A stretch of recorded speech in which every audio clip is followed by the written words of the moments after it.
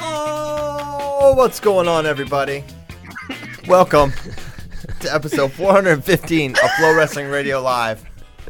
I'm your host, Christian Piles. If that opening shot is any indication, we are in for one heck of a show. Ladies and gentlemen, to my left, straight from the streets of Baltimore County, Daniel Roy Lobdell Jr. What's up, Watermelon Man?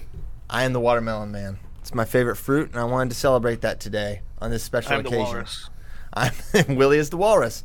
He is from Willie Saylor. No, he is from Easton, Pennsylvania. He was in Greensboro, North Carolina, and we're happy that he's joining us today. Willie, how are you? Wonderful. I just woke up from like a 14-hour nap. Well, I'm good. not kidding. I don't think it's called a nap. Look at his. Yeah. Yeah, I think anything over 3 hours is officially sleep. Sleep. You have engaged your REM cycle. This guy knows more about circadian rhythms than anyone, Daniel Roy. Straight away with Eagle of Freedom. And the Bronco of victory, 2-4 Denver Broncos. 2 in a row now. 2 in a row, back to back. Are they the hottest team in football, Kyle? Spot the lie. Yeah. I think so. Over the last 2 weeks, there has been not a team that has been better than the Denver Broncos. That is measurably At fact. beating teams that the Denver Broncos have played. Especially that. No teams in the NFL have beaten the teams that the Denver Broncos have beaten the last 2 weeks.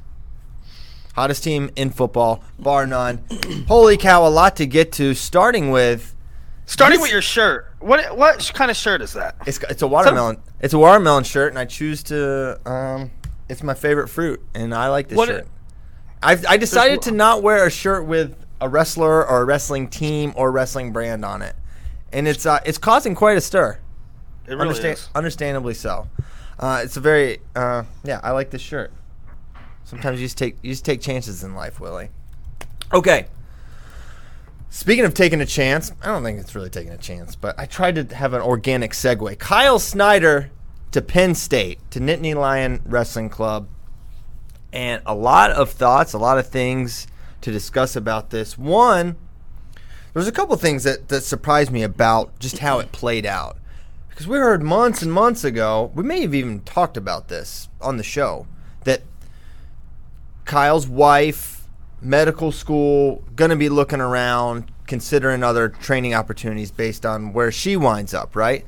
So we knew that an Ohio State departure was possible. Ohio State knew it wasn't some major secret, right?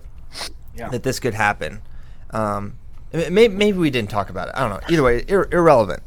So we knew this was possible, but then find out, like last week that he's going to Penn State. Whoa, didn't realize that the timeline was right now. It seemed like a post-2020 decision that it was going to be. And, based on Kyle's interview with Bader, that is a recent change. Like basically at the World Championships, Kyle's wife was like, hey, just go wherever you think and we'll figure out medical school, right? So that's what happened. And then Kyle now at Penn State. And really the thing I was expecting, whether this was the reality or not, was I was expecting Kyle's message to be very much family decision, needed to make a move. I think I can still be successful at the place wherever I wind up. And Kyle's message was very much not that. It was like, this is a wrestling decision to get me better at wrestling, where I think I can be my absolute best. Which I didn't expect that. But it's probably more authentic from him in that way, right? That he's going there. And I have a lot of thoughts about what this means for Kyle, what this could mean for Penn State, Ohio State, etc. But I want to go to Willie for a little bit first and just get your initial thoughts on the Snyder departure. Well, like you said, back when at the U.S. Open, I had dinner with Brandon Slay, and we were just classic BSing, And he mentioned that this would be a possibility. He's close to Snyder, and he was saying about the different medical schools that his wife was applying to and this and that. And he said it was possible that, Kyle ends up somewhere else at a different training center. Now, again, I didn't think it would be that fast, and I didn't think it was going to be Penn State because at the time, to my knowledge, the medical school she was applying to was, I'm pretty sure it was Maryland and UPenn. And so I thought it might be Penn RTC. Now, And I thought Michigan was in the mix there too. I thought I heard them, but either way. that's not what Slay told me, although that could have been Yeah. another one. So it I don't know. It turned into something that was like by necessity for his wife, right? And she was going to medical school, and what the timeline on that was, I didn't know. But his performance in Kazakhstan, I think, sort of changed some things, and not only changed some things, maybe for him, but also in our perception of why he was doing it, right? Because he looked a little different. He looked like he needed another offensive gear. He looked like he needed another to diversify his offense, and he lost to Sharifov. He didn't lose to Sedgelayev. If he loses to Sedgelayev, we're all like, okay, Sedgelayev is like the GOAT. But he loses to Sharifov, and I think collectively the wrestling world, including pundits like us, including coaches around the country, including wrestlers at a high level, all went, Kyle needs to change up a little bit, right? Yeah. And so I think collectively in our brains it went from Kyle might go to another RTC because of his wife to Kyle probably needs to diversify some things. And that's that, right? And apparently Kyle believes that also, because getting to the next topic of this situation is the message. And the message is pretty sort of, I don't want to say shocking, but not what I thought it was going to be. And so we'll move on to that, right? Yeah, we can go there. Daniel Roy. I think it's always extremely difficult to kind of look yourself in the mirror and say, whatever I'm doing is not enough, I guess, whatever the word that Kyle wants to use. And it's especially difficult when you've given, he started the post by saying January 1st, 2013, right? So we're talking about almost 7 years where he has been all in on the Buckeyes. And so I'm sure it was an extremely difficult conversation to have with Coach Ryan and, Terrell and Jaggers and all the guys there. But sometimes even at places where you have had so much success, as Willie said, you need to look somewhere else. So that's kind of my only thing is that Kyle's really taken a hard look at what he needs to do better, and I'm sure he looked everywhere in the country and settled upon Penn State as the place where he felt that, as he said, the simple truth is I need to get better. And I don't think it's necessarily about beating Sedgelayev. I don't think it's necessarily about, sticking it to anybody. Just Kyle has always felt I need to be the best I can be, and that's why he is a 3-time World Olympic champ. So I don't know what to think of the Ohio State-Penn State thing other than it's the biggest free agent move of the RTC era. It's something we've never seen before. No. And I kind of hope it's something we see more of. I know that, or I don't know, but I feel very strongly that if we're going to continue this professionalized wrestling that we're trying to develop, guys are going to have to move around a lot more. And We will see more of it. We will see more of it. Number one, because of life. yeah, Maybe number one because of free agency and money and sponsorship, and right, this club only has this amount of money for this many athletes, and this club has an empty slot, so they have some money to pony up. So number one, money. Number two, life. People have wives and girlfriends and maybe side job opportunities and sponsorship or whatever that it may be, and to go to another club, and maybe a potential transition into a job after that. There was a lot of think we'll see more. a lot of the discussion after the news broke was about the loyalty factor, right?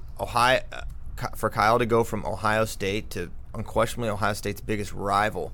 How different would this be had he gone to a Penn, a Maryland, even a Michigan, Arizona State, etc.? If he had gone to one of those places, what is the response like to the decision, and how much of an added? I mean, there's no doubt this hurts his team. This hurts Ohio State badly. This hurts the RTC. It hurts the recruiting pitch. It hurts your upper weights. It's an overall bad thing for Ohio State to lose someone of Kyle Snyder caliber. There's no other explanation, right? There's no sugarcoating that he hurt Ohio State when he left them. Now, is it his? He certainly, and I say that not as a saying he did this to hurt them. Of course he didn't. And certainly Kyle Snyder has repaid tenfold his obligation to Ohio State through NCAAs. The guy came out of Olympic red shirt in the middle of 2016 so he could help his team, so he could win that weight at 285 when they needed him. He won 2 world championships, an Olympic won the Olympics while he was there. So he's more than held up his end of the bargain. I'm not saying that, but it undoubtedly hurts Ohio State when he leaves. Yeah, I mean, I think it's a smart move. I think it's a smart move for Kyle, and I don't know if you want to call it. I think it's ridiculous to call it disloyal. I think it's ridiculous to call it selfish. Well, it is selfish, but that's okay. He is a one-person corporation, right? I mean, and he should be his success is tied up in his decisions, right? Right. So he absolutely should be making selfish decisions. He's a wrestler.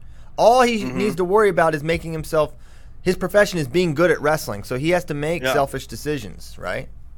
Mm-hmm. And look. We all recognized it. I mean, everybody recognized it in the way and the manner he lost to Sharifov, right? Mm-hmm. Kyle Snyder is one of the best wrestlers in the world, perhaps the best wrestler in the world. There's only, in our minds, there was only one question. If when you go into a world championships and you say there's only really one guy that can beat Kyle Snyder, and it's Sedgelayev, and then he loses to a guy that you didn't see coming, and in the way he lost. There's nothing. All of us said collectively, Kyle needs to diversify. He needs to evolve. He needs to. And then a month later, he goes to Penn State, who can really evolve him. And some people say, yeah, no kidding, smart move. And other people say, wow. He really did in Ohio State. No, I'm not. I mean, he's doing. It's the best, most logical decision for Kyle Snyder. Yeah, I don't know how you disagree with that. I don't disagree. Not with you, that. people. Right, sure. I mean, I think it comes back to a lot. But I think the partner situation has to be a huge factor. I mean, he mentioned Varner, but Varner is just like one of 6 incredible partners he would have there. Kale's still rolling. David Taylor, Bo Nickel, Cassard, Neville's. I mean, just the myriad of bodies that he could go with while at Ohio State or Penn State is insane, and it's the guys that can give him a variety of feels too, right? Mm-hmm. Yeah, I mean, and Gwiz is often in there, and I think the one thing that we all see in Kyle as an area of improvement is probably fluidity, and who wrestles more loosey-goosey than Penn State, right? Mm-hmm. Yeah, but now a part of me is well, sure, that's an area of improvement, but I don't know, Kyle. I feel like Kyle is who he is to an extent, right? He's not gonna be able to do morph into this far ankle wizard now at this stage of his career. Maybe so, but I just feel like stylistically he's kind of got his niche carved out, right? But I do think there's a lot that can. I mean, I don't know this actually. I'm just assuming that there's things that they could work to help him improve different aspects. I wonder if they're going to change because Kyle obviously loves lifting, right? So I wonder if they're going to change kind of the way and the manner in which he lifts, right? Because when we look at Kyle Snyder, he looks like a beast, right? Whereas when you look at some of the Penn State guys, they're not built like Snyder, but there's obviously incredible functional wrestling strength. And everybody says Nolf is super strong, Nichols super strong. They're just kind of these longer limbed guys that it doesn't look like that. So I wonder if they're going to kind of rearrange his body in some ways to kind of more match how their other guys are built. The topic of Kyle Snyder's lifting regimen has been frequently discussed, right? It's been something like, hey, should he lift this much? And maybe it seems like he lifts more than he does because, like, it's always on Instagram, him going super, super heavy with squats or something like that. Right. And I don't know if it is or isn't the right thing for him. But I think if you're at a stage where Kyle's at, I'm sure you probably look at everything and factor everything in, right? Like, all right, maybe I do need to look at how much I lift or the way I lift or the strain that puts on my body. I don't know. But certainly his strength is also a big asset of his as well. I'm under the impression, or I was told, that I don't know if it's true, but that Penn State, lifting's like an optional deal. Really? Wow. Whereas most programs, they have a lifting component. I'm pretty sure at Penn State it's optional. Like, it's not a big part of what they do. Okay. So I don't Stephen know. Kyle. But What are you thinking, bud? What were your thoughts when you heard the news? I was pretty surprised, but when you sit down and think about it, it makes a ton of sense. I think it's just surprising because we saw Kyle build up this rivalry with Penn State when he was in college. Remember he sent that tweet about hell coming with him? There's no team he wanted to destroy more. Yes. And now he joins kind of that team. So it's surprising who it is, but at the same time, it makes a ton of sense. yeah, Did you guys get a lot of questions about how this move impacts Bo Nichols' weight decision? Because I thought that, Bo's between if I'm an RTC, how do you not go after Bo Nickel right now? yeah. Well, because I don't think he's going to wrestle after 2020. I think he's going to do MMA. Maybe. So it's like a 1-year rental. I feel like you hear that a lot about guys. Yeah, they'll do this at MMA. I've been hearing Jordan Oliver MMA for so long now. The guy's. I really think Bo Nichols going to do MMA. Yeah, I kind of do too. But I let's don't talk know. about the message, though. Like, do you find it surprising that he wrote what he did? Well, that was what I was saying. Yeah, I thought it would be family, coded. I feel like I can reach my goals here. But it was like, yeah, I mean, I was like, I think it was he basically said, this is where I think I can go to get better, no regrets, but this is the path for me to improve in wrestling. Basically, I've learned what I can learn at Ohio State, and it's time to move on. Yeah, I mean, to me, I thought it was incredibly, honest. Yeah. Almost surprisingly honest, right? It's like, yeah, everything you say is probably true, but, I mean, do you think it's shade to Ohio State? No. Or it's just Kyle No being way. honest? No.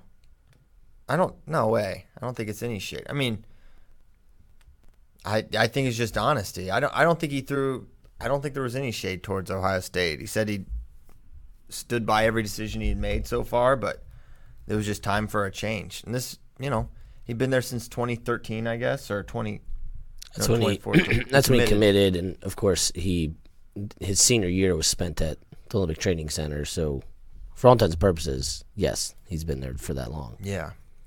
So I don't know. No, I didn't read it that way. I don't know how Ohio State took it. I haven't spoken with anyone there about it at this point. But here's where my mind went. It's like I'm just always thinking D1 lens. If Kyle Snyder this year makes the Olympic team, wins the Olympics over Sadulayev, it is Kale's magnum opus. I mean, you just took this guy from the team you probably recruit against the most. You took their guy who lost to the guy that lost to the guy, right? And then you take him in 6 months, less than a year. If you get him to that level, you get him back ahead of Sadulayev again. That is a trump card that is really, really tough to argue with. Because Kyle Snyder was a trump card for Ohio State against Penn State in terms of World and Olympic success that they'd been able to have there. The Ohio RTC was always an edge they held over Nittany Lion. Now that is completely flipped. Not just because of Kyle either. It's been kind of trending that way the last few years. And now with Zane making 2 teams and David Taylor's now a world champion and Bo Nickel, et cetera. Yeah, there was a time when Ohio State had Tervel and Kyle and Stieber, and they kind of put they were the most consistent RTC, right? Yeah, I mean they had Angel and they had Sean Bunch back in the day, Reese Humphrey. There was one year they had 5 of the 7 guys on the team. Yeah, 5 of 7. Which Keith Gavin, J.D. Bergman. Which now there is a lot of things need to happen, and Olympic trials are extremely difficult, but it is not out of the realm of possibility that Penn State has 4 of 6 guys on the team. Yeah.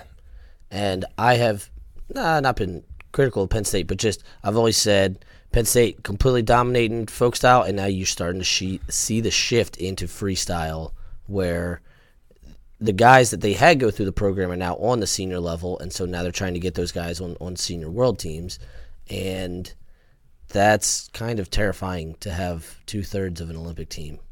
And again, they still need to go through Olympic trials and have all these things, but they have 4 guys that are right at near the top of the ladder. Yeah, and the sheer number, right? The sheer number of contenders and they have world medalist level international guys too, with Gomez and Bexad and people coming in and out of there. So there is sort of a shift to the Nittany Lion Club. And, makes me think about these other teams, these other RTCs, wrestling clubs, whatever you want to call them. They need to get it together a little bit here. They need to start pursuing these athletes because Penn State is not going to stop trying to add to their arsenal, right? I mean, they have the best team, Penn State, and they're still always working to make their situation better. They add the ROTC, they add all these little things, or the WCAP program. All these little things. They're just adding these little things. We'll take in some of the best foreigners. We'll get this guy. Let's get Kyle Snyder. There's always, and where are these other? Where's the pursuit from these other teams? Why is no one on the? How did Jaden Cox get from Missouri? First of all, how did Jaden Cox get out of Missouri? Second of all, how is another team not been able to lock him in? Because I don't know the situation at the OTC, but I'm sure there's an RTC that would be willing to pay Jaden handsomely for him to just train there, right? And there's lots of athletes that I think could potentially fit that bill. So I think this is like another shot across the bow against all these other programs. Like, you've got to find a way to get some of these guys here because it's huge. It's good for recruiting. It's good for everything, right? So I think this is a reality check for a lot of the programs that are just a little bit behind and not really going at it. Someone just asked, what's the WCAT program? That is the Army World Class Athlete Program. They had their freestyle guys for a while. Yeah. Anywho, so they also had Yoni Mitsu there for a spell. Mm-hmm. Who is one of the cleanest finishing leg attackers I've ever seen. Yes. So that was another thought I had. Like, they've got to these other organizations and entities. Man, if you just think, okay, I'll snag some alums along the way as they graduate, and then that'll be my team. I think you're thinking in the past. Like, yes, get those guys. Yes, keep those your alums, but you also have to have like a free agency sort of mindset, right? Because these guys can be bought.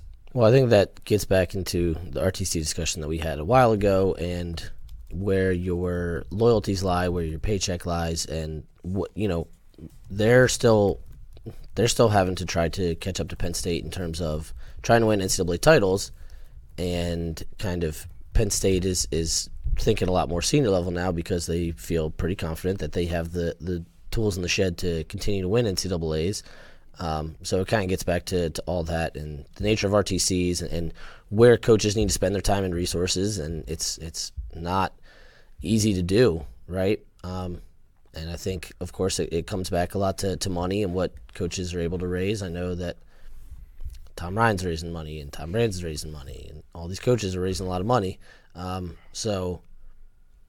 But I think we will see teams start to, I think as Willie said, we will start to see teams go after more of these guys, and hopefully it creates a healthy economic environment for wrestling. Penn State is sort of in a unique situation, and I'm going to say in a unique situation in which they put themselves. And number one, first and foremost, in their success, because Kyle Snyder can be optimistic and move to Penn State and have this optimism that if anybody can make me better, it's them, because of the success of the guys in their room. I mean, David Taylor's in their RTC, and he's an organic guy. He went from a Penn State wrestler to a Penn State RTC. Mm-hmm. Bo Nichols, same thing. So it starts with the success in college, and it starts with the development of those guys in college. But also, and you can say, what other institution has that? What other institution is producing guys that on the senior level? Bo Nichols makes a Final X, David Taylor wins a world title. Kale is an Olympic champ, Varner's an Olympic champ, okay? There's no other place with that. And number two, dollars and cents, right? They got the funding. They got a big purse for senior level athletes, and not many other do. So I think the first step, and the first step is easier said than done, is creating success in the upper weights. But probably the first step is raising the money and having the funds. If you're an institution, if you're Oklahoma State, say, you need to have that. You need to have the kitty to lure these athletes. If you're Iowa, you need to have the funds there to get senior level athletes in there. And maybe Iowa does have the money. I don't know. Ohio State certainly has the money. Yeah. They've got that money. Are they now? Do they get in the free agent? They got a lot of cash sitting there that they were going to spend on Kyle Snyder for the foreseeable future. Yes. Do they get on the phone and say, "Hey, Jaden Cox, hey, this guy, that guy, come here and train for lots of money"? That was brought up to me that theoretically that opens up your salary cap, so to speak. Yeah. Yeah, I don't know where the money goes. I mean, I'd like to see a list. That was a good point, Willie. I was going to say it's no secret Penn State has more money than everybody else for these RTCs too. Yeah, and some people like to use that as like a crutch. Well, yeah, they have more money. No. Yeah. Bro, that's an asset. That's here. That's hard work, going out and getting them. They didn't. And it's smart. Yeah. They didn't have that when they got there. They made that. Listen, Troy Sunderland, just go back. Rewind in time. It wasn't always like that at Penn State. This was built. Okay? This was created. It wasn't inalienable. It just wasn't like a thing, a part of being at Penn State. You had all this money and all these assets and the great wrestlers, and the wrestlers wanted to go there, and it had all this stuff before. Penn State was Penn State, and then they came in and changed the whole game.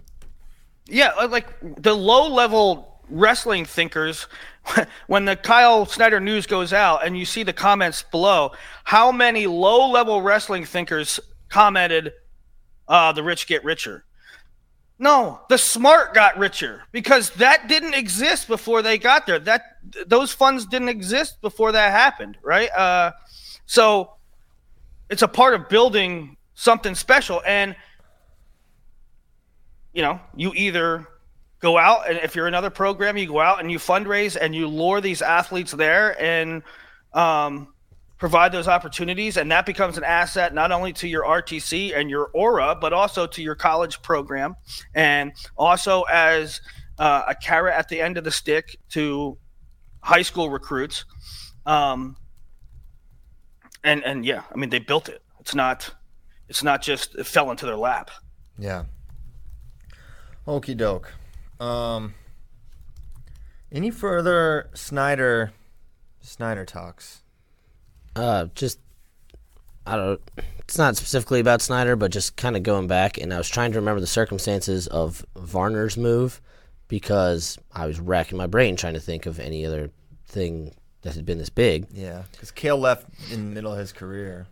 Well, right. So Varner had another year left. So Varner won his last title for KJ, right? And so 2010 NCAA's Varner wins. Then at the U.S. Open, you go back and look at the 2010 U.S. Open brackets, he was Nittany Lion WC. So the move was immediate, and he hadn't made a world team yet, and he hadn't won Olympics yet, and his coach was there, so it was kind of a logical thing. Whereas Snyder had already won Worlds, had already won the Olympics, had already graduated, and moved without a coach moving. So And he's staying with the staff, right? It's not like right, Kyle Varner was coached by Cale, and then Right. Cale went to Penn State. Cale had always been there. I just was, and especially given Kyle beat Jake and all that stuff. Yeah. Okay. Good stuff. Stephen, Kyle, parting thoughts? No, I think we hit every angle. Kyle to Kyle, you're okay with this decision? I am. It was a classy move. The way he announced it and honestly put it out there. No monsters were involved, so it was great. No monsters. Very good. Okay. Do you want to? I know who's number one on the show. You guys are going to talk a lot. Super 32. Any high level discussion you want to have there? Or do you just want to save it all for tomorrow's show? I don't know. Anything? Well, let's start with this. What did you point out? What resonated with you? Because if it resonated with you, then probably that's the broader stuff that's interesting to most people. Well, I think what's cool about Super 32, one is anyone that wins there is just so the landmines you have to navigate to get there. So it's just like it's just a legitimizing thing that can be. You can say Fargo champ, and you can say Beast champ, and this champ, that champ, and there's always a little. Well, Super 32, you won it. Holy crap! And yeah, that's probably the most. That's probably the most overarching thing is that we talk about tournaments being tough all the time. This tournament, there's nothing like it. From 186 to 170, guys, it got better. It got better, and I think largely it got better over the. It's been built into this because of their process of accepting entries. They open it up with, okay, the best can register, and they have this system, and they hold some spots out to the end till registration's closed, so that in case somebody missed getting in or was second guessing registering because they had an injury or they thought they were going to be in Who's Number One or whatever that might be, they can get in at the end. So it makes for these incredible brackets where there's 15 of 20 ranked, and then there's 20 guys that used to be ranked, and then there's 20 guys that are sort of you didn't hear of, but they're lurking on the outside. And so the depth is incredible. And it just made for the most – it was the toughest bracket. It was the toughest tournament I've ever seen from 6 to 70. Yeah. And thinking about I think the biggest story coming away is Mason Gibson, 8th grader, Super 32 champ, 14. And it's not a he's not a man among boys 6-pounder. I think he is really strong and physical, but his wrestling is really good. He's a really good wrestler. He has a lot of elite skills. And watching him, I was like, is this a coming out party kind of thing? Is this going to be a guy? I mean, is he number one on the big board, Willie? Mm-hmm. So number one on the big board, is he going to be an all-timer? Is he on a Mark Hall level ascent here? I mean, I think you have to look at him as like the next big thing. I think you have to look at him as, the Mark Hall Dayton Fix, Spencer Lee type guy. I mean, what was incredible to me is a lot of times you see these phenoms, and they have one or two things they do, right? These junior high phenoms, they come out and right? Mason Gibson was going this to this to this to that to this to that, and like his offense was so diverse, and he was so adept at so many things. It doesn't look like a guy that, a junior high guy that got to the finals by being really good at one or two things. He was exceptional, and he was strong. I thought he looked undersized, and I mean just stature wise. Mm-hmm. And did you see the power when he went underhook? I mean, he's overpowering as an 8th grader. Yeah, you just said it better than I could. Just the diversity in his offense is really something. He was the standout for me. I think probably for a lot of people. I think Jordan Williams also is another one. But yeah, great tournament. And the kind of the varied representation of schools in the finals or schools States. that kids are committed to in the finals is what I mean by that. Also states. We had, an Oregon champ, a Florida champ. Those are good things. So seeing a lot of different schools where kids are committed to win belts, right? You had North Carolina, Michigan State, Oklahoma, Purdue, Ohio State, Wisconsin, Virginia Tech. That seems like a good thing, right? So and it's cool for those schools to be able to go, hey, college wrestling fans, look at this guy we got coming in, right? Garrett, Purdue wrestling, Garrett Ninehouse, we got mullet power coming in, get fired up. Boiler up, even. I'm gonna boiler up real quick. Boiler elite. Katka is a specimen. That's kind of a scary looking heavyweight, man. Given the circumstances and the size of Kappas, that's Super 32 finals, it's 1 versus 2. Is that one of the greatest mat returns you've ever seen in high school? Took him to his back. He's something. Yeah. That's going to work out all right for... You got to be feeling good about that if you're a Hokie fan. That's right. I mean, Katka comes... It's surprising, right, that guy comes in number 1 in the country and sort of is the most impressive guy.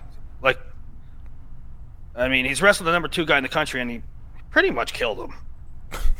Yeah, he's real good. So yeah, Super 32, great tournament as always. Want to get to? So we're doing our countdowns, the different teams. Did you like that, Willie? Yes. Okay, Willie likes it. Love it when Willie likes things. Okay. So number 17, you really got to be feeling good about this if you're a Hokie fan, because we're about to talk about your team. The Virginia Tech Hokies squad come in 17. If you don't know what we're doing, if you missed last Thursday's show, you should go back and listen to it, because we're counting down into the season, the top 20 teams. So we did 2019 and 18, which was Oklahoma, UNC, and Pitt. Thank you. In that order, I believe. So now we're going to go, I don't know, the next couple here. Starting with number 17, led by Coach Tony Roby, Air Frayer, Jared Hott and company. Ty Walls, not to be forgotten. Cody Brewer. Yeah, I got to get used to that one. So, good staff. Very good staff. High body count with that staff. There's probably still smashing some dudes in that room. Yes. So, let's get to their lineup. So what we do is we go over their lineup, talk about how we think they're going to do, go over their schedule, and whatever. Any potential shakeups there. So here's their team.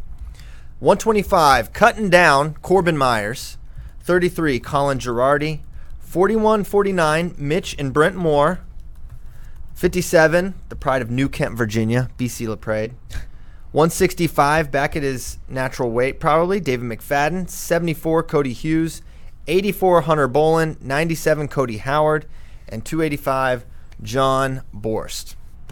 Now, this has, in my opinion, they've got a guy, they've got a name, they've got a person, a legit dude at every single weight class here. The question is the high upside. They're obviously Olympic redshirting Makai Lewis, who was just in Dagestan, I believe. He competed there. Yep. So they won't have him, but the reason I mean, there's a lot of reasons to like the move to redshirt Mackay.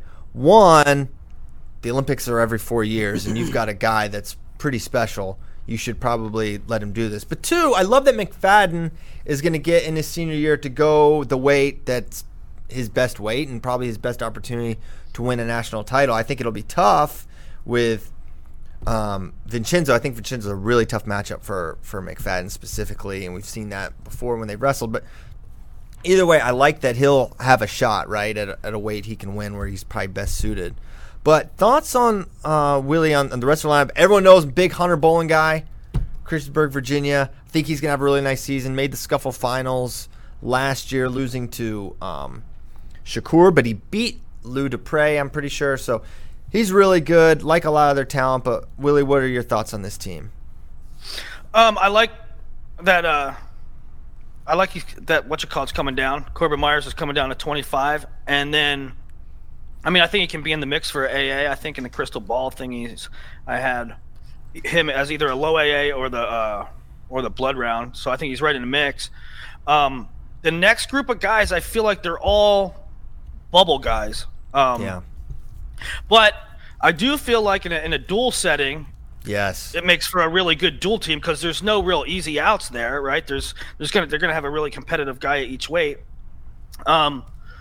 But I think as far as NCAA scores go, they will go as far as they can get a sneaker. I'm calling them sneakers. I was hoping. I was going to call yeah. some Super 32 guys sneakers, but I figured we wait.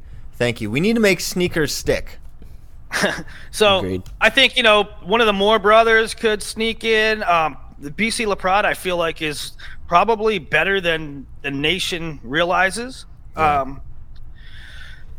But they're up. But then you get to their upper weights, and their upper weights are phenomenal with McFadden, Bolin. Bolin is a guy that, as a sophomore in high school, everybody was like, saw these flashes of athleticism and upside, and everybody was going, he's going to be good one day. He's going to be good one day. And then he would take fifth at a tournament that you thought he could win, and then he would take eighth at a major, and you're like, is he ever going to come around? Is this guy ever going to come around? We thought he'd come around. He's not coming around. And then it took years, and he went to the Scuffle last year and was like, oh, okay, we see you. So Hunter Bolin, I think he can, could he be a finalist? Maybe he could be a finalist, Well, that's how good he is. And Cody Howard was kind of actually the opposite way. Cody Howard was like having really good tournaments and beating really good guys, but you had for St. Ed's in high school, and you kind of had to wonder, like, is he really that talented, or is he like winning because he's well coached and he's hustling and he has the hustle factor?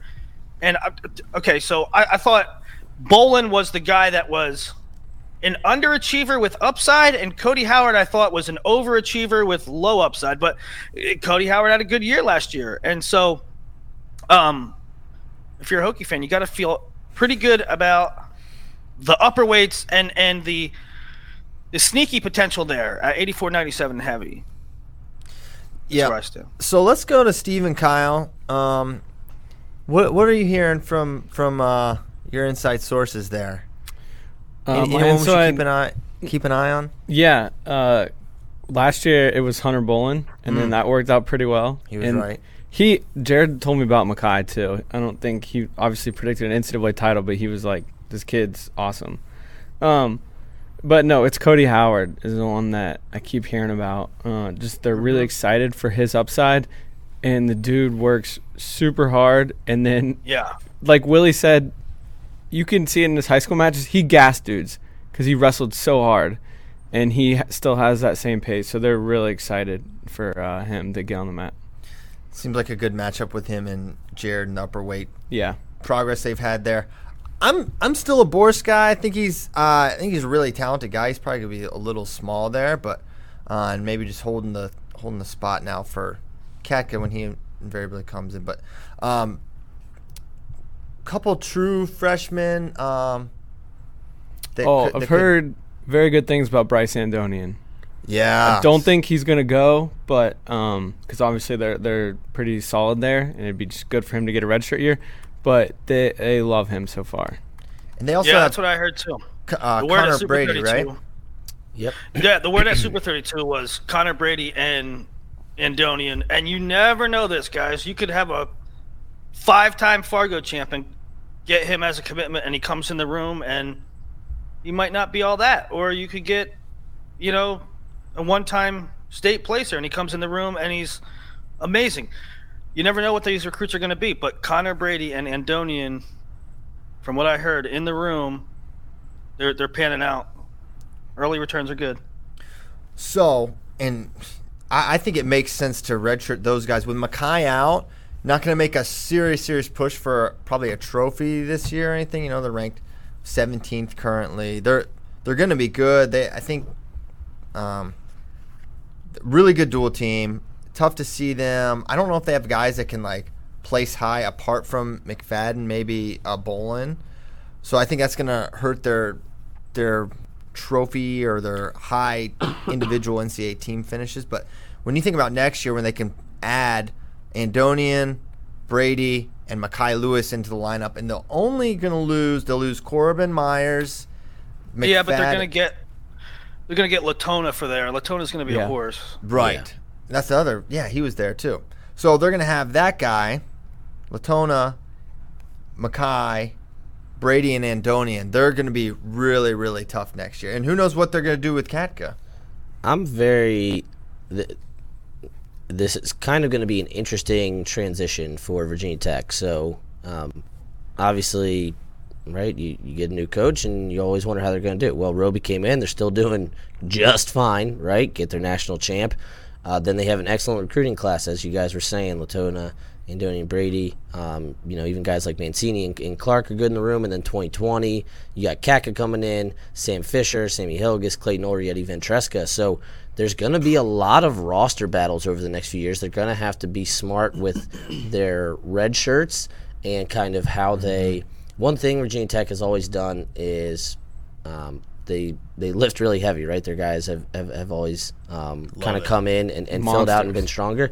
So I'm wondering, do they try to grow an Andonian who is maybe the tallest guy in the room, right? Do they try to grow Connor Brady? Do they try to grow Sam Latona into a 33 or even a 41, right? Because Latona has the height for it, and especially when you got Ventresca coming in. So I'm very curious to kind of see how their roster plays out over the next few years. And as Christian was saying, this year, unless they really start overperforming, kind of what we saw last year, then it's going to be hard for them to push for a trophy. But this team can kind of lay the foundation for the next few years. Yes. So truly a lot to be excited about if you are a Hokie fan. Now, their schedule. They'll do the Southeast Open live on Flow, as is CKLV. They'll be at both those. Those are kind of the tournaments they go to.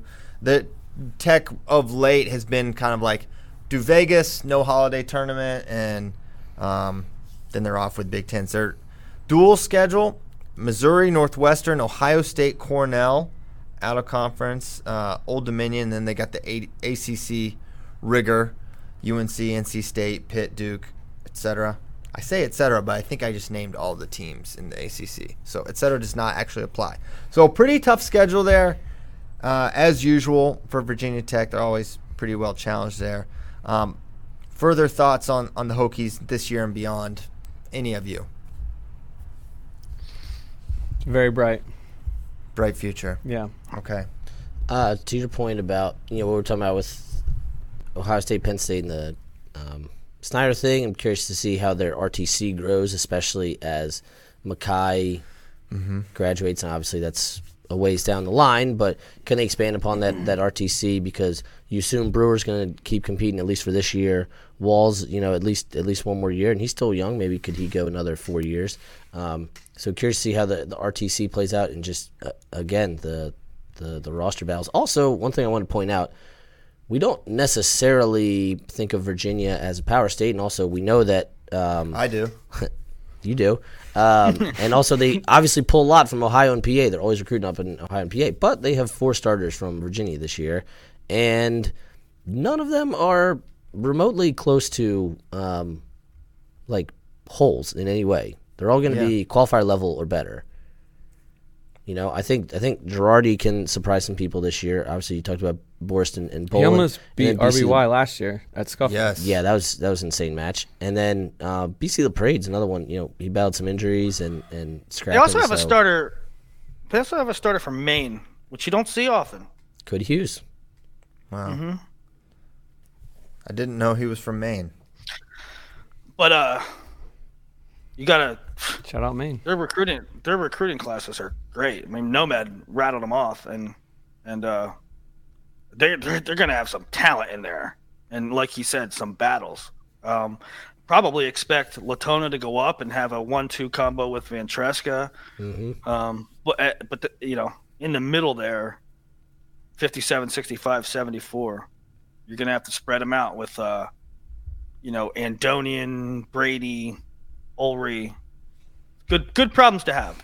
Could Ulrey not get a little bit? Could he enter that kind of upper weight realm?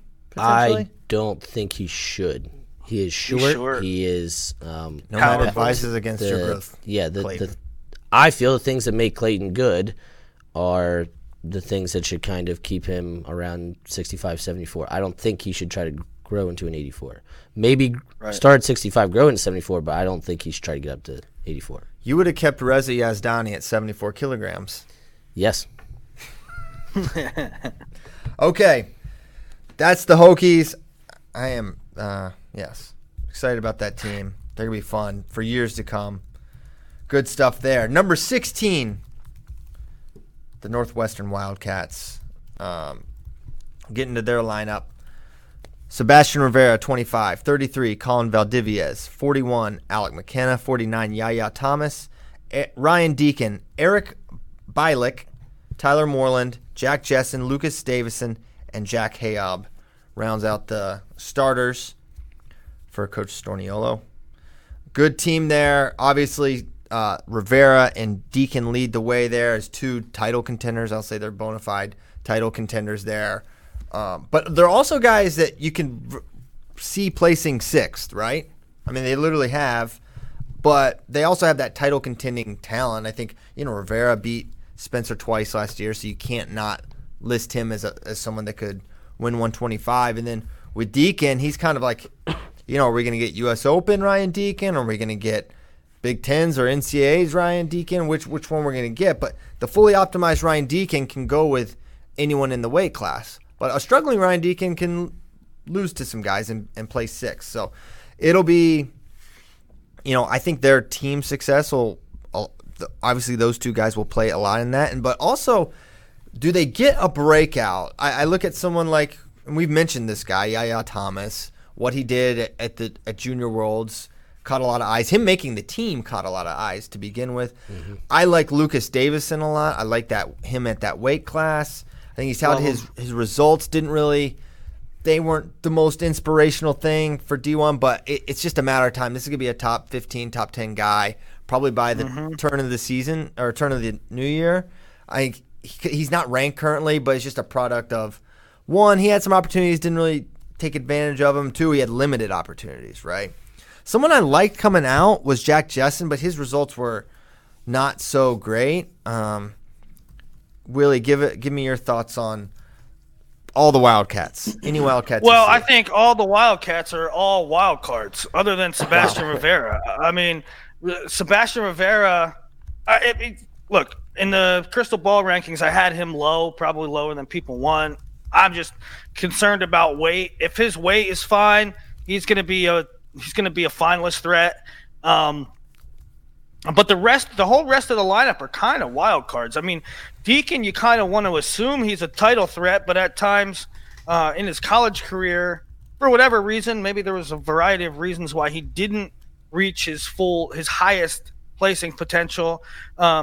He didn't. So while you want to pencil him in for high placement points, if he places fifth, it's not all that surprising.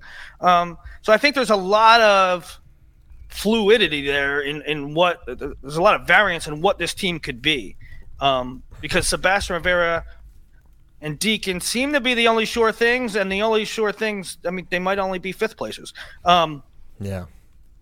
Yaya Thomas could be top 4. He could be a blood round guy. Jack Jessen has incredible high school results, but I don't think his freshman year was that great. I mean, no. Jack Jessen 2 years ago beat Kirk Fleet, teched him in like a first period. Oh boy. Lucas Davison, I love. He's one guy that I think, forget about it. He's going to be good. He's going to be. I think he's a gangster. So athletic and talented. I think you look at his results last year, and did he make the finals of Midlands? Did you say gangster? He's a gangster. He's wow. like. I didn't know that. Okay, I'll give you. When I say, maybe I shouldn't say gangster in that regard. What I should say is, Christian loves this. He's in a gang. Terminology. Nope, Christian loves this terminology when I use it. He's a lights-on guy. So oh boy. I would say while you say his redshirt year results weren't incredibly inspiring, I will say Lucas Davison also knows that he's in redshirt, and when he's out of redshirt, I think his inspiration level will go up. So long story short, I am very optimistic about Lucas Davison. Long story short, the lights weren't on at Cleveland State Open, where he went 1-2 with losses to Brandon. Is that what Whitman. he did? And he lost to Andrew Davison, his brother. That's really his brother? Yes. He really lost to him. He really wrestled him and lost 8-3. They were probably fighting like over the remote or like. That's what real siblings do. They compete against each other. Yes. They do not forfeit. Oh, okay. Oh, shots fired at who? Who did that? Figure it out. Figure it out. You got it, the internet. Okay. Anyway, I really believe in him, and so, I see a lot of variance for this team. If they approach top 10 status, not surprised. If they are under 16, which we have them here, not surprised. Yep. Okay. So they have 6 sophomores in the starting lineup, which seems like a lot. But their lower weights are where they kind of have more experience, right? Rivera's junior, Valdivia's junior, McKenna's a senior, Deacon's a junior. So kind of going to need to figure out what they're doing going forward. The recruits coming in, Max Mayfield, Frankie Talshahar, David Ferrante, and Jaden Martin. Talshahar has made Ironman finals. He's made Akron finals. And, another guy who has shown flashes of brilliance. Max Mayfield out of Nebraska, Ferrante out of Illinois. So kind of curious to see where they go moving forward. But Deacon and Rivera are going to carry the torch. I'm with Willie, though. I think Davison is going to have a good year. I do too. And then Yaya, we've said it 100 times now, but is Yaya going to make the jump? Is the weight class going to be better for him, right? Not cutting as much. And if you get 4 All-Americans, then all of a sudden you start being a lot more attractive to recruits. And also, and I was talking to Jimmy Kennedy about this weekend, just like changing the message. I love Jimmy Kennedy. He was talking to Jimmy Kennedy. In fact, the finals were he was talking to Jimmy Kennedy for about an hour and a half. Finals are about to start, and I'm like, the broadcast is supposed to start. Nomad, can you please not talk to Jimmy Kennedy for this long? Maybe text him later. I don't know. He wouldn't get away from Jimmy Kennedy. Loves him. He's a great guy. But Jimmy said, a lot of what they're doing is changing the message of the program. That's not just an elite academic institution, that you can also accomplish your wrestling goals there. And so that's why they're really pushing to try to have, obviously they want everybody to All-American, but I think they have like 4 guys who really, on paper, have the opportunity to do so this year. Yes, 4. That's how I see it too. So their schedule, CKLV and Midlands, the Ken Craft Midlands, which they will host. Which means we could get a double dose of Rivera Mueller again. Ooh. That would be juicy. Mm-hmm. Their dual schedule, Virginia Tech, UNI, Penn State, Michigan, Ohio State. Yes, I know those are in conference, but I still list them because not every Big Ten team wrestles every Big Ten team. So it's notable. They have a tough dual schedule, tough tournament schedule. They will be tested. I hereby declare it. All right. Want to do one more team? One team, one dream? Let's head to Princeton, New Jersey.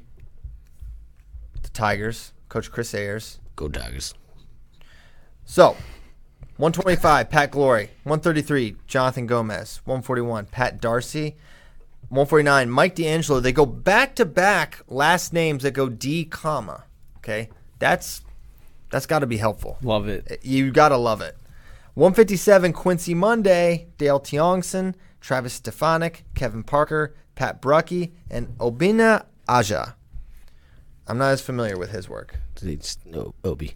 Obi? Yeah. Well, I think his name's Obina, based on, what his name is. But, okay, so there's a team. I think this team's it reminds me a lot of Northwestern. You got two guys, Bruckey and Glory, that you think should probably can enter the title contending thing, but maybe not. Maybe they're just like kind of good high placers. Then you've got some other guys that like maybe they could break out and have really nice years like a Quincy or a Mike D'Angelo, but you don't really know. It's like there's little signals, but there's not a ton of evidence. So basically, this is also Northwestern. Very similar teams, very similar upside, potential, a lot of names in the lineup that are good. A guy like Kevin Parker, Travis Stefanik, Tiongson were all solid guys coming out of high school. So good team. Willie, your thoughts on this good team? No Kolodzik. That hurts. Yeah. You know what? They had Kolodzik on the poster to buy tickets. Which confused me for a moment. They're just tricking them. They're tricking their own fans. Mike D'Angelo, I think, is a guy with upside. He had a really strong year, some good wins last year in redshirt, and I think that will help them. I don't know how deep he can run. I mean, I think he could make a surprise run at the NCAA tournament, but certainly in duels, he's going to be a sneaky kind of, they don't have Kolodzik. Okay, still not a layup at 149 because D'Angelo is solid. So I think they're going to win a lot of duels. I think probably 15 as a dual team. Yeah, I can see it. In the tournament, because the back half of the lineup, 74, 84, 97 is really good. I don't know about Benihana. I don't even know. They brought in like they brought in a bunch of heavyweight recruits. They had the Super 32 champ from last year. They had an Ohio State champ, and they're listing Benihana, and I don't even know nothing about him. So it's surprising to me that they're listing him as I know starter. I'm not calling him Benihana. Well, I'm sorry. I am for now, because I'm going to be honest with you. That's the first time I've ever seen his name, I think. Willie, who once famously said he knew every single wrestler on every single D1 roster. You did say every wrestler on every roster. That happened. That happened. Huh? Close to it, I do. No, we stump you all the time. It wasn't close to it. You said Hold on. This is another court reporter situation. He's deflecting. This man's entering his senior year with a total record of 8-19. Are you sure that this guy's starting? Yes. No, I'm not sure. Of course I'm not sure. No. This is just what was listed. They brought in some big time they brought in some really good heavyweight prospects, like several of them. And they very well could be gray shirting. Yeah. They very well could be, but why would you start Benihana? He might be the only one that's left. What do you mean? Anyone that's left? The guys that they have, the kid from Texas is probably better than him right now. Christian Arenao's also on the roster. He's something. Yeah, he is. The kid from Jack Del Jarbino is coming in, and so is the kid from Texas. Aiden Connor. Aiden Connor, yeah. Where's he from in Texas? Dallas. Not in Texas. Not in Texas. Missed that guy. Hey, fun fact. Do you know that the creator and founder and launcher of Benihana was in fact a wrestler. Wrestled in the Olympics No kidding. for Japan. It's isn't it like Steve Aoki's dad or something? Oh, what? Something Remember like that. Steve yeah. Aoki was at Beat the Streets? Yeah, I remember that. And then I had to be like, who the heck is this guy? Everyone really thinks he's famous, and apparently he is. You saw? Now, how do you know? How do I know what? How do you know Steve Aoki? What do you know about him? They're His buddies. music's awesome. What is his music? What is his song? His house music. He's house music. You listen to house music? Hell yeah. Since when? Anyone? How much time have we spent riding around with Willie Saylor, Daniel Roy, Stephen Kyle, myself? Has he You don't listen ever? Hold on. Has he ever played anything even resembling house music in his car? And he's gonna drop. I do all the heck time. Yeah. What do You you? don't listen to Diplo? Who? Listen to Diplo? Diplo. No, I don't know what that is. Nomad. Nomad. I would totally. CP's dating himself here, so I would. I'm fine to date myself. I don't. You know who's a mind. big house music guy? It's Brock Height. That's not surprising. I believe that. I don't believe you are, but maybe you are. Maybe you don't ever play it though. Yeah, I was right. Hiroyuki Aoki, Steve's dad, was a Japanese-born American wrestler who did found Benihana. He qualified for the 1960 Summer Olympics. He didn't go. He said Yeah. no thanks. So this dude made the Olympics, started Benihana, and gave birth to like one of the most famous whatever music people ever. It's quite a family. Also starting heavyweight for Prince and Tigers. That's So we got on that is a trifecta. Okay, enough of that. All right, well, hold on. Let me do the thing that I've been doing. Do the thing you've been doing. That's where I was going. So, a lot of older guys on this team, right? A lot of guys collecting 401ks here soon. DRC and D'Angelo and Parker and Obi all seniors, and then Dale Tiongson, Pat Bruckey, and Jonathan Gomez all juniors. You guys know I'm a huge Pat Bruckey fan. Coming in, they got Anthony Clark, Luke Stout, Nick Masters, Jonathan Myers, and then the aforementioned Kolodzik coming off red shirt, as well as Lenny Merkin coming off red shirt. And maybe Sebi the Sloth starts for them also. Who knows? Wow, that'd be a huge development. So Sebi? they got some guys. Yeah. Who is Once Sebi he- the Sloth? Oh boy. No. That's way down the rabbit hole. You got to go on Instagram and figure that one out. Yeah, you have to log in. I'm surprised they have Monday going 57 again and D'Angelo at 49. I thought D'Angelo was bigger than Quincy Monday. Clearly, I am mistaken. Well, he was at 50. He redshirted or whatever they call it, their little workaround situation, at a 57. I thought primarily. So And I thought Monday was a little undersized for 57. So maybe Quincy's been hitting the weights. maybe so. I don't remember seeing him when we were there. I don't remember seeing him in the weight room. He's not Instagrammed it, so we don't know. Their schedule: Princeton Open in Midlands, Lehigh, Oklahoma State, Iowa Northwestern, UNC, NC State. As far My as God. out of conference. That's The a first weekend in That's December. a dual and schedule. Rutgers. They go. Kyle, give the rundown. What is the date situation with their brutal weekend? Well, I think it's in December, but on a Friday they wrestle in historic Gallagher Iba Arena, and then they will get on a plane and they will return to Princeton, New Jersey, where on Sunday they will wrestle the Iowa Hawkeyes. Wow. And that they also wrestle North Carolina and North Carolina State. I'm pretty sure in back-to-back days on the road. Back-to-back days. 10th and 11th of January. That's really difficult. When a lot of coaches say they'll wrestle anyone, anytime, anywhere, these coaches actually mean it, Yeah. and they don't care. They don't care. There's mounting, one weekend, or at least one weekend a year. He hates his team. Hell weekend. He puts them through some stuff, but they come out better on the other side. True test of mental fortitude. Sometimes when you work home and homes with Oklahoma State and Iowa, they have to be on the same weekend. Sometimes. I thought it was similar last. They had a weekend like that. They had Iowa, Wisconsin last year. I thought it was tougher than that, but yeah. That So sounds they had a- pretty tough weekend no. to me. Princeton had a Oklahoma State weekend where it was like Oklahoma. I remember looking it up right Glory wrestling. I'm looking it up.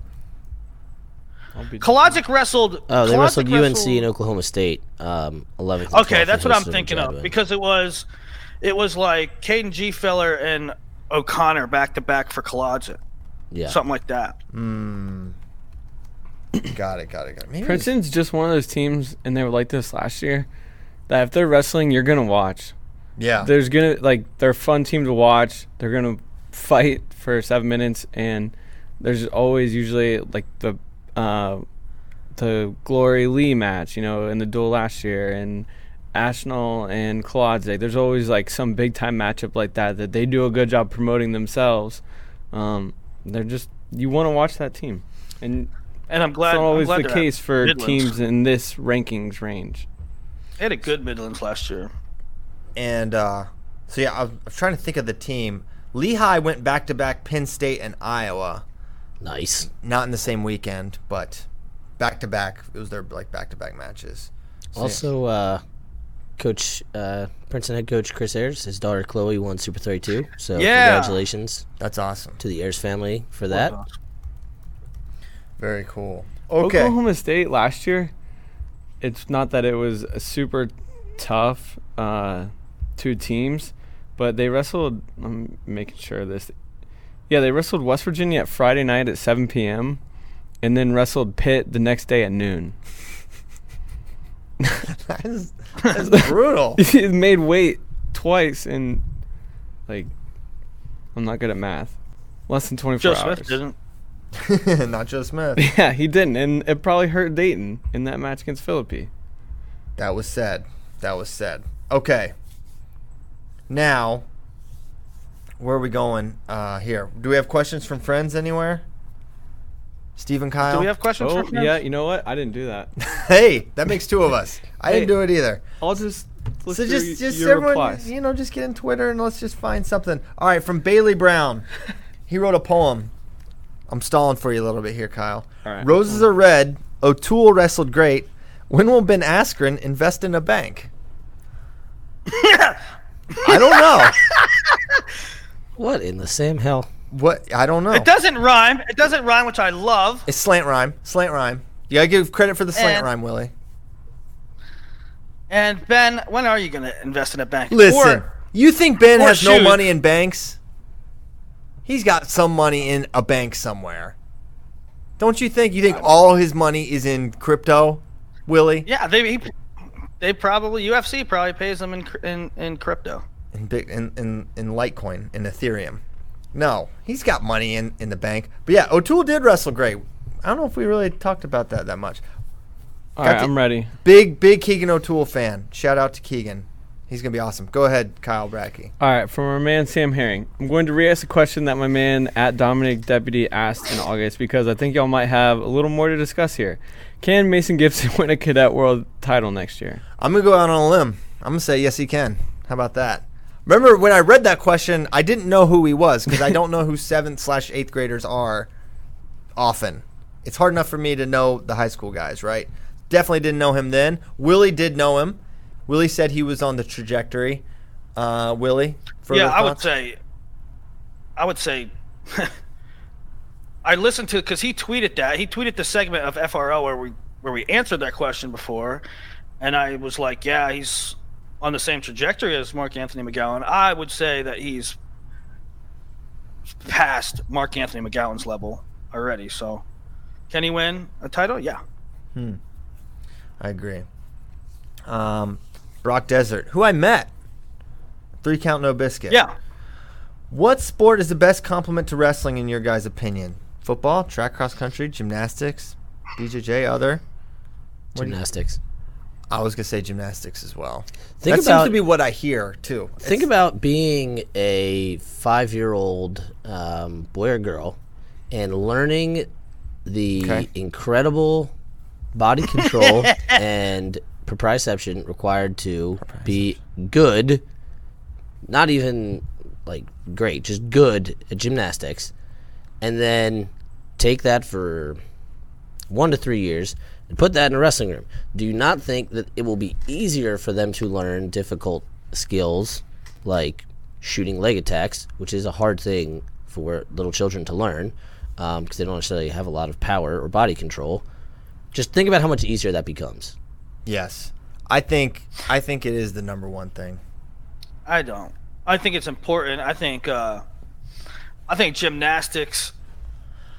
I think if you were trying to create like an awesome wrestler, you would put him in gymnastics at a young age and teach him to do certain things, and by but like after like 5th grade, like after a couple years, you don't need to do that. I think I have long thought that wrestling is hand-to-hand combat. I think that like judo and karate would be important at a young age and jiu-jitsu and help you out in that regard, probably more than I think it's gymnastics. I don't disagree, but I think aren't those just like they're so similar? It's like combat sport. It's like there's not enough of a difference to say it's really a compliment. It's almost like in so many ways the same thing, right?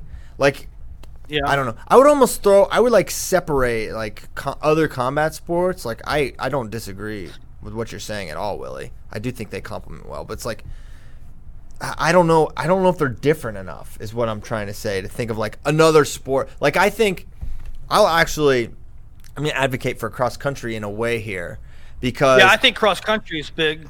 Because here's why, not just like the endurance aspect, but literally here's how I think it helps you. Like if you're serious about being good at cross country and you want to be a fast runner, you are basically training your mind and your body to endure the maximum amount of pain you can for 3 to 5 miles, whatever it is you're racing. Like, and you're just putting yourself in that pain threshold, whether it is at 8 or 9. It just hurts. It is painful. Yeah. It is not fun. It's really uncomfortable. If you're not uncomfortable, you're not doing well. There's no way you're right. You're at least not maximizing your potential, right? So that's why I think cross country is extremely beneficial, and I think it's a great way to kind of get to where, because there's nothing harder than wrestling, right? There's nothing tougher than a wrestling practice and what you have to endure there. And I think it can not only raise your cardiovascular level, I think there's incredible mental training with running cross country.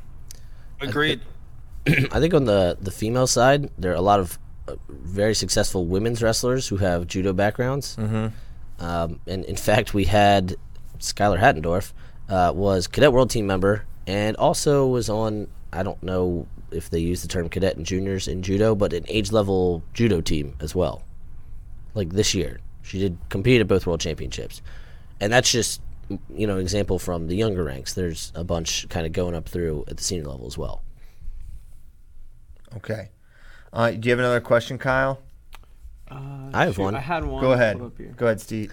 Dan. Sean Warner, father of one, Jacob Warner, does the Super 32 title or top 4 finish hold as much weight as Fargo title finish or Ironman title finish? And I think this is a very good question because it kind of touches on a lot of things.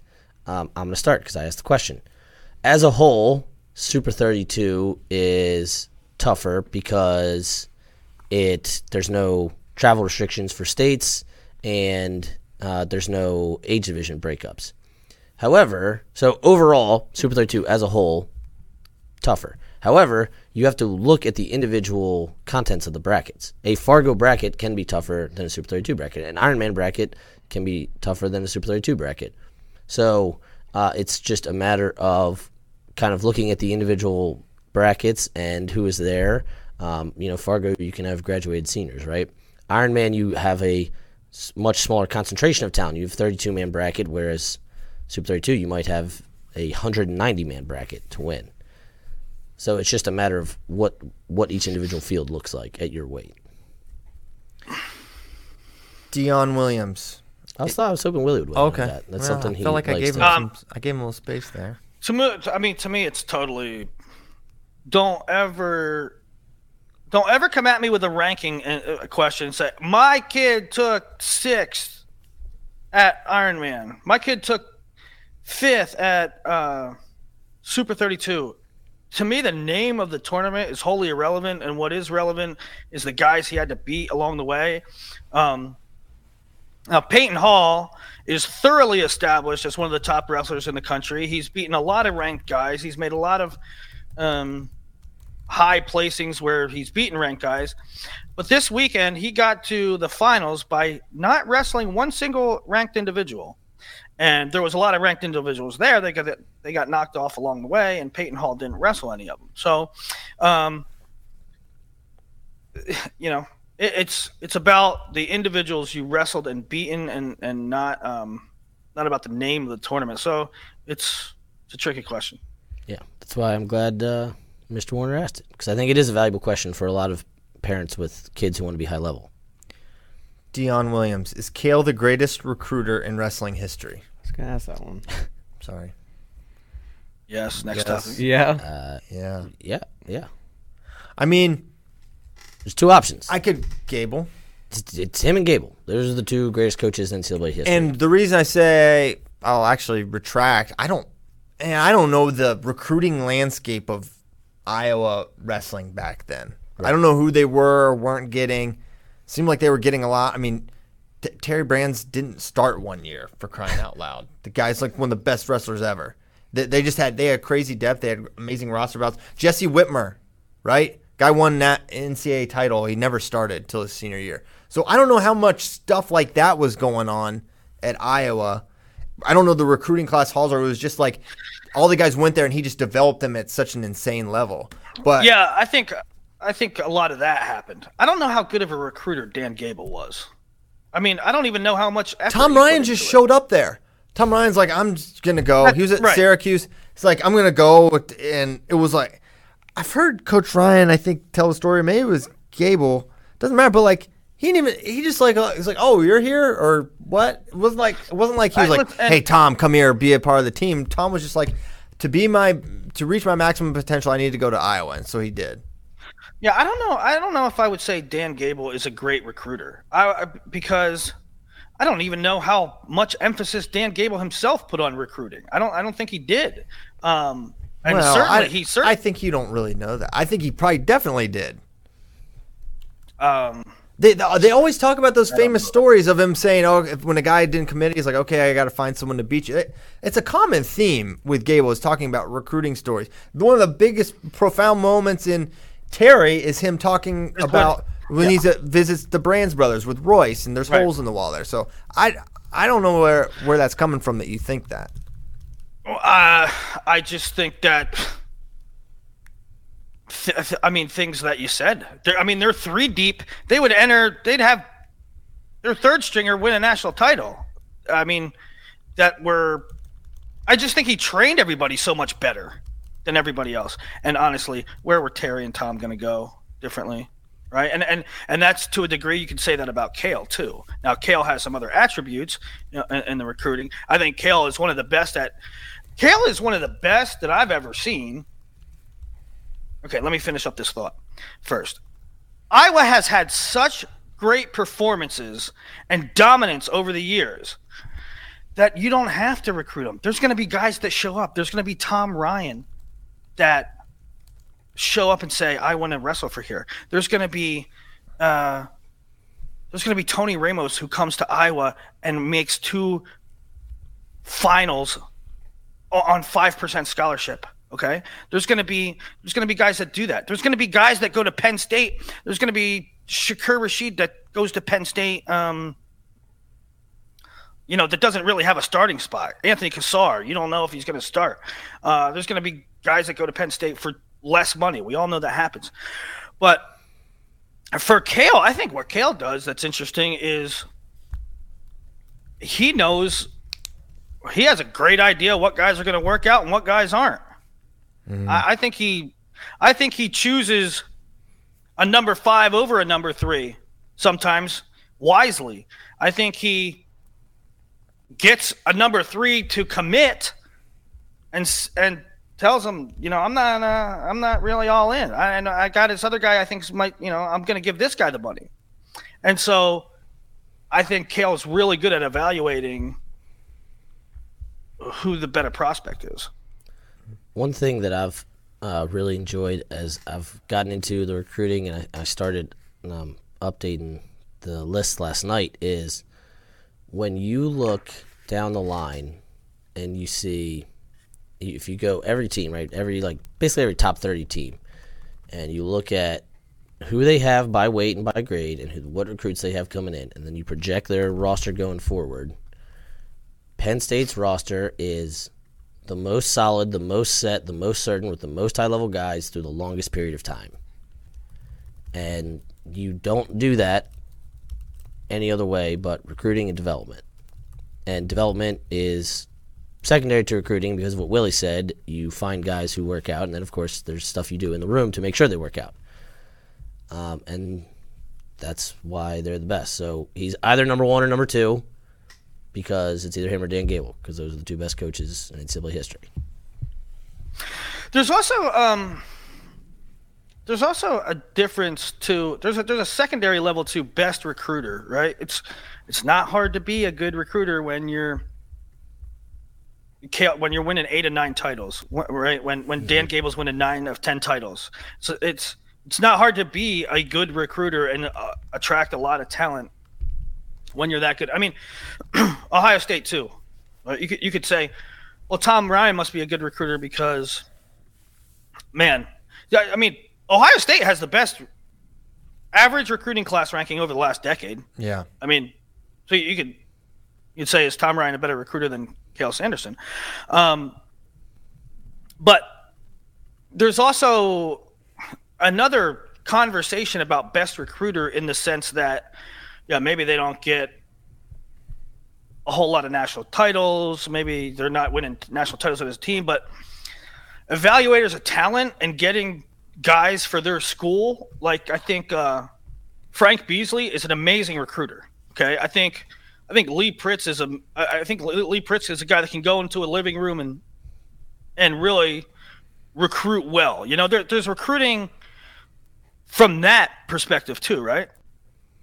To the point of developing guys and recognizing talent, John Smith, right? You take a guy like Preston Weigel, you know, there's a whole bunch of those examples in the 25 years John's been coaching at Oklahoma State.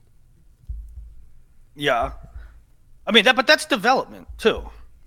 Yeah. Well, that is the hard part of when you're asking who's the best recruiter of all time. They go hand in hand. Because if you're able to recognize that Preston Weigel is going to be a multiple-time All-American, that's also difficult though, because it's difficult when you're evaluating. Is he a good recruiter or did he develop them?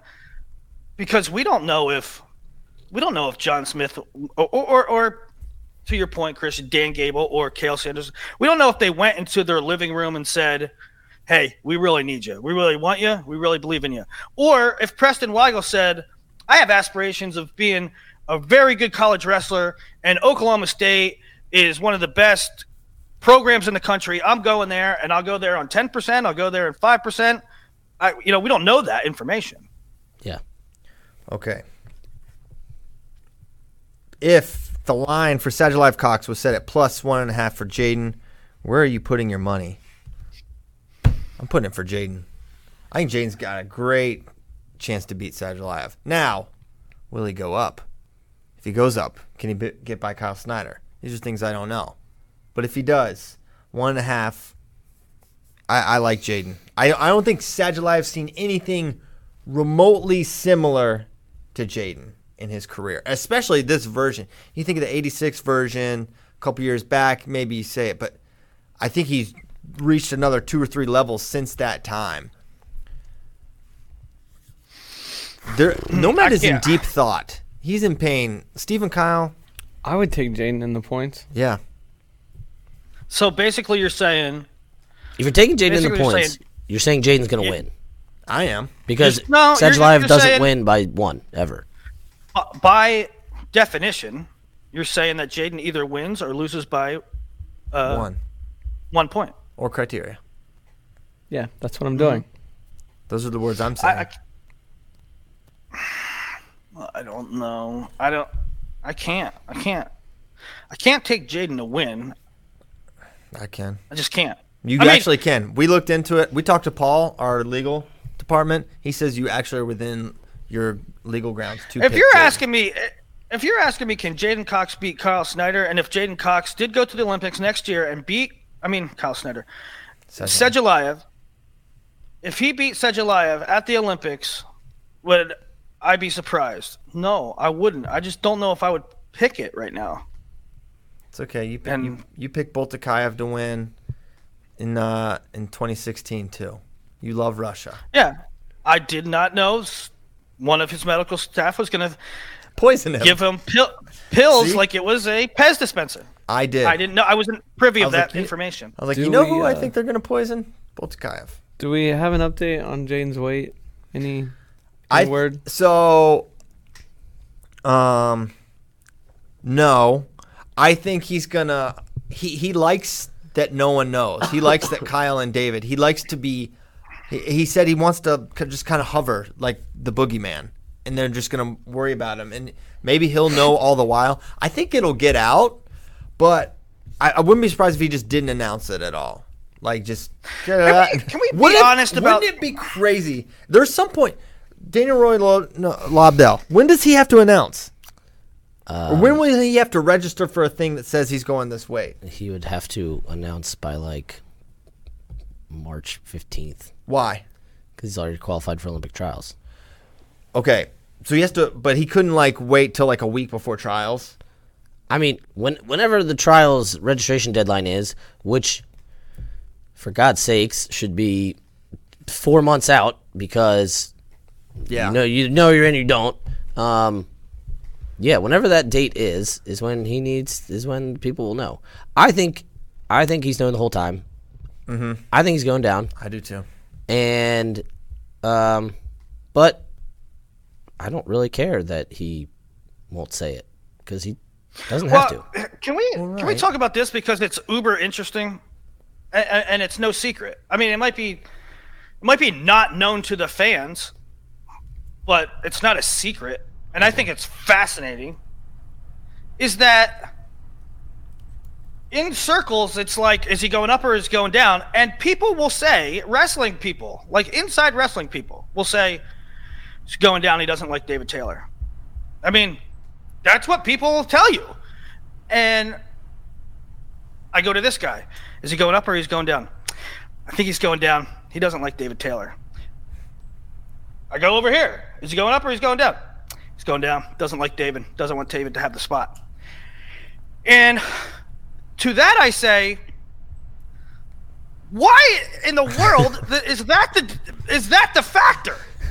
I mean, listen, the goal is to win an Olympic title, what weight is best for Jaden Cox to win an Olympic title? Well, probably the weight that he doesn't like the guys. No, That's not the correct answer. The correct answer is, what will he perform at best? I just find it fascinating. I think it is fascinating. It is true, and I think that I think Jaden is just a guy that thinks differently and always has. He's a guy that used to write down the screen names of people that doubted him or said bad things about him or did this or that. He's just like, he hangs on to that stuff. And, no matter bygones be bygones, we're teammates and they won a world title together. I think Jaden very much remembers those tweets that David sent about him after he lost at Worlds in 2017. I understand that. There's also people that say, don't hold a grudge. I just think, here's the thing. The biggest factor should be, what weight are you going to perform at? If that's 86, that's 86. But don't say he's probably going to 86 because he's mad about David's tweets. I mean, that makes zero sense. What if that's the reason, though? What if that's legit why he wants to go down? If that is the reason, Jaden Cox, if that is the reason, that is not the right reason. The right reason should be, what weight will you perform at the best? And the answers might be the same. Yeah. But that shouldn't be the reason.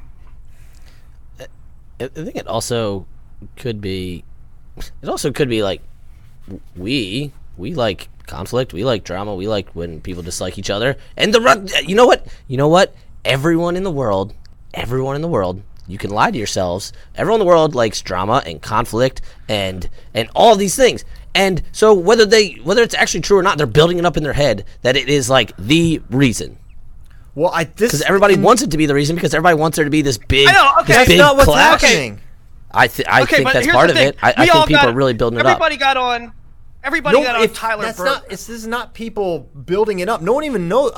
Very few people. Yeah, this is not openly discussed, right? I think it is. Well, I think it is. No, it's not openly discussed. I don't think a lot of fans know about it. Number one, and Jaden is not making this decision based on what the fans want or what the fans are building up. Well, he actually did say he was going to crowdsource it.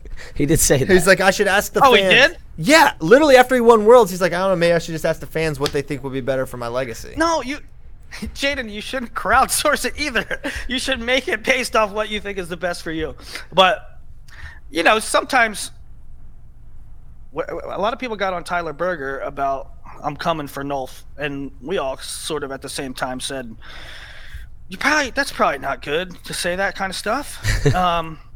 But Burger in his head, I understood it. Yeah, like he had to have something. He had to have that motivation. I'm okay with guys having that motivation and saying stuff, even if to us and the fans it seems not realistic, right? Joe Namath saying he was going to win. Spencer Lee on the field last week saying I was going to win the national title. Listen, it's highly unlikely that I was going to win the national title, but Spencer's saying that and firing up the crowd. And highly unlikely? It's highly unlikely. It's not likely. It's not likely. Well, which is it? Is it highly unlikely or not likely? It's not likely. What percentage chance? I mean, remember. Oh, I don't know. Don't do this. I think he's saying. No, I'm trying to. No, I just want to know. What Willie is trying to say is, as of now, Penn State is favored. Okay, sure. Not that Iowa is out of the team race. So were the Colts when Namath made that prediction. I'm just saying, sometimes guys, no matter how likely or unlikely it is, they make predictions to fire themselves up, to get everybody in line and to get their head right and to give themselves that motivation. And I don't blame them. I mean, I don't blame them. So I don't know, Jaden Cox is saying 86. I mean, people are saying that Jaden Cox is thinking in 86 because he doesn't like David Taylor, and maybe that exacerbates his motivation. Another thing that was interesting and that makes me kind of think, this may be a dumb reason to think 86 for Jaden, but in Kyle's interview with Bader, he's like, there's really only a few places I would consider. He's like Penn State or the OTC, that has Jaden. It's like, you're not thinking about going to me, they have an agreement. Yep. They've trained together before. They're trained together at Beat the Streets. Kyle basically saying, I considered the OTC because I would train with Jaden Cox. You're not training with Jaden if he's going your Olympic weight, right? No way. So to me, I feel like that says there's a little underlying conversation. I really think he's going down. The rumor mill is that he's not as big as he was. When he was cutting down to 97, like, that was not an easy thing. 197, that is.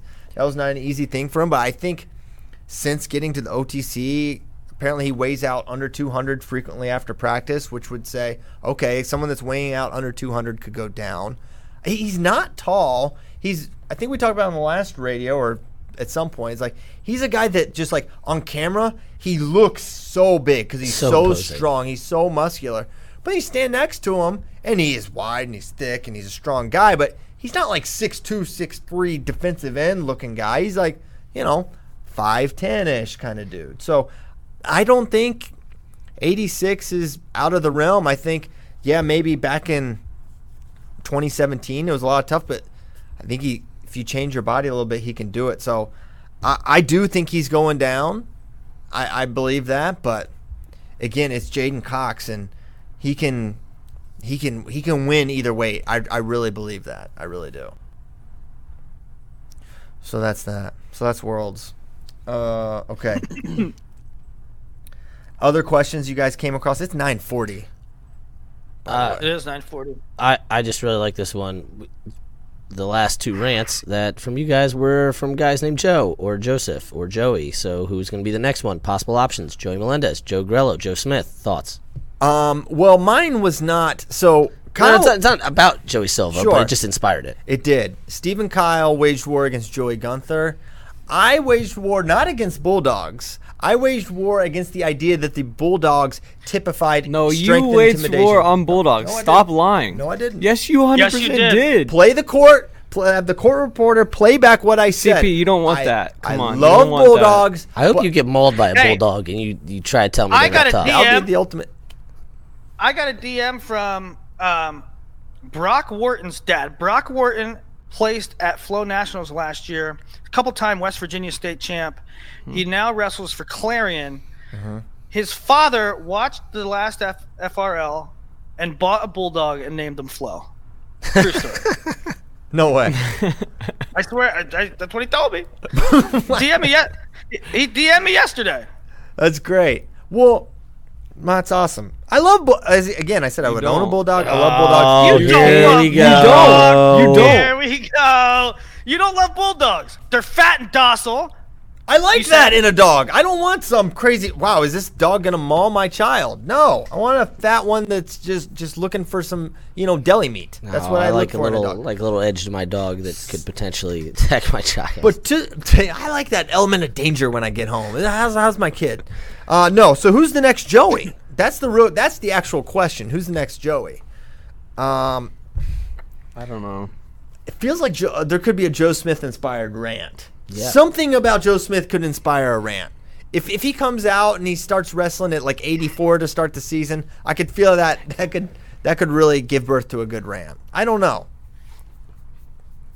Any other Joey thoughts there? No, I think I don't you're right. see how Of Joey the- Melendez could get Of me the fired ones up. listed, I think he's probably the best bet. We're like just telling him to go down a weight or something. And I would say a Joseph, a Joe, or a Joey, they're all on the table to inspire a good rant. Okay, any other questions before we go at 9:43, 10:43 I in? think it's time. It's time. Yeah. Hey, Keto update. Hold on. Keto, Mr. Keto. Bracky, did you get a load of this? He broke Keto for chicken nuggets, but he wouldn't. A week before, Hey, I got it. he wouldn't uphold a promise he made to America Yep. on the record. All right, let's run. This is how we're gonna close the show. Let's run through what happened in Super 32. I heard Thank you you. were sauce mad. I was sauce mad. Andrews Bay said, was "Hey, I'm gonna serious. run to Chick-fil-A and gonna get some stuff for the crew." And John Michael Zach went with him, and that was all fine and well because Chick-fil-A is a fine meal to have when you're covering a wrestling tournament. Fantastic. And he meal. comes back, and there's a bag of sandwiches, and then a whole 6,000 chicken nuggets. And I go in, and there's a bag of sauces. And there is everything under the sun. There is teriyaki and honey mustard and ranch and some other nonsense that I had never seen before. And at this point, there was one single Chick-fil-A sauce left. And I went off on Spay, and he's like, "What? I don't go to Chick-fil-A. I don't know." I'm like, you don't have to go to Chick-fil-A to know that you get the freaking Chick-fil-A sauce. And he will not admit that this was a terrible, terrible decision on his part. He was Go to Chick-fil-A, Nomad you was get the Chick-fil-A incensed. sauce. Anyone who doesn't, I don't trust you. You know what? After No. hearing what happened, I'm Team Nomad on this. Yeah, Nomad was incensed. What he was sort not, of monster? There was not a smile. It was as if he was Betrayed. having a discussion about freestyle versus folk or non-criteria and overtime. He was seriously ticked off. Wow. As you should be. That's a crime. And it's like the most Spay thing ever to not realize that he just And, committed listen, war crimes by doing Yeah. that. You have to understand the situation. At no time in Iowa, who's number one, was I under the gun and didn't have time to. I was hungry and I was forced to eat something. So I wasn't breaking keto. I wasn't breaking keto when I You was made in a Iowa. promise to Casey's America. Doesn't freaking- matter. Hold on. However, Will, I made after- a promise. In You were under the Greensboro- gun of your word. That's Just how you were under the just gun. apologize. Just apologize. Sorry, I didn't eat Casey's pizza. Thank you. Okay, the reason you should apologize is because immediately after eating that, you go, I need some freaking bread. I feel amazing now. Yep. Give me more Yeah, bread. but I didn't have it. I And know, but your also, body's first reaction, was- your mind's first reaction to your was body under intaking the bread gun. was, I need more bread. I hadn't eaten anything all day. It was 3:00 in the afternoon. I ate 4 or 5 lightly breaded nuggets. They weren't like McDonald's nuggets that are all filler. They're these like chunks of chicken that have light breading on them. And I ate a couple of them. It wasn't like I broke. I had a bowl of pasta. Anyways, you broke it for the nugs, not for the people. Boo. Boo, boo, boo. At the Casey's dishonest, pizza. the disloyal, the It's a betrayal. general store. At this point, I'll just keep not eating Casey's pizza just to fire you guys. We up. know you were. We said I'm this. glad. We, I'm glad I didn't no, have we Casey's said pizza. I'm we glad. predicted this. We said he's not going to eat it. He's Yep. not going to do it. It's going to be another thing he says he's going to do, not going to do. The half marathon, the this, the that, the polar plunge, just another thing he says he's going to do, he doesn't do. Here we go again. I hope How about one time the good part you of this somehow is that get I lost. don't break keto. No, forget that. Screw keto. Wow, I hope screw one keto. time you just get lost in the wilderness in Iowa somehow. I don't know. Your car breaks down in the middle of nowhere. Love it. You have to walk 3 days to get to a Casey's general store, and you finally come up Then to I- the Casey's, and the only thing they have to eat is pizza, and you're like, oh my god, I need anything in my stomach right Okay. now, like, or I'm gonna die. And they're like, no Casey's pizza for you. And then he dies in the gas Yeah. station. You're dead. Me and That's Brecky Kyle's dream come true. almost died in a gas station one time. Did you? Yeah. Yeah, somewhere in Oklahoma. You can tell that story real quick. We have before. Well, I don't and remember you almost dying in an Oklahoma gas station. We tried to. Neither of us had change to go through the tolls, so we tried to take away that was not tolls, and we almost ran out of gas. And then We ended up in a legitimate ghost town. the There was no humans in this town. like we pull up to the gas station, and we were paying at the pump. But we were trying to go into the gas station. There was a sign that said they'd be back in 10 minutes. That's a great sign.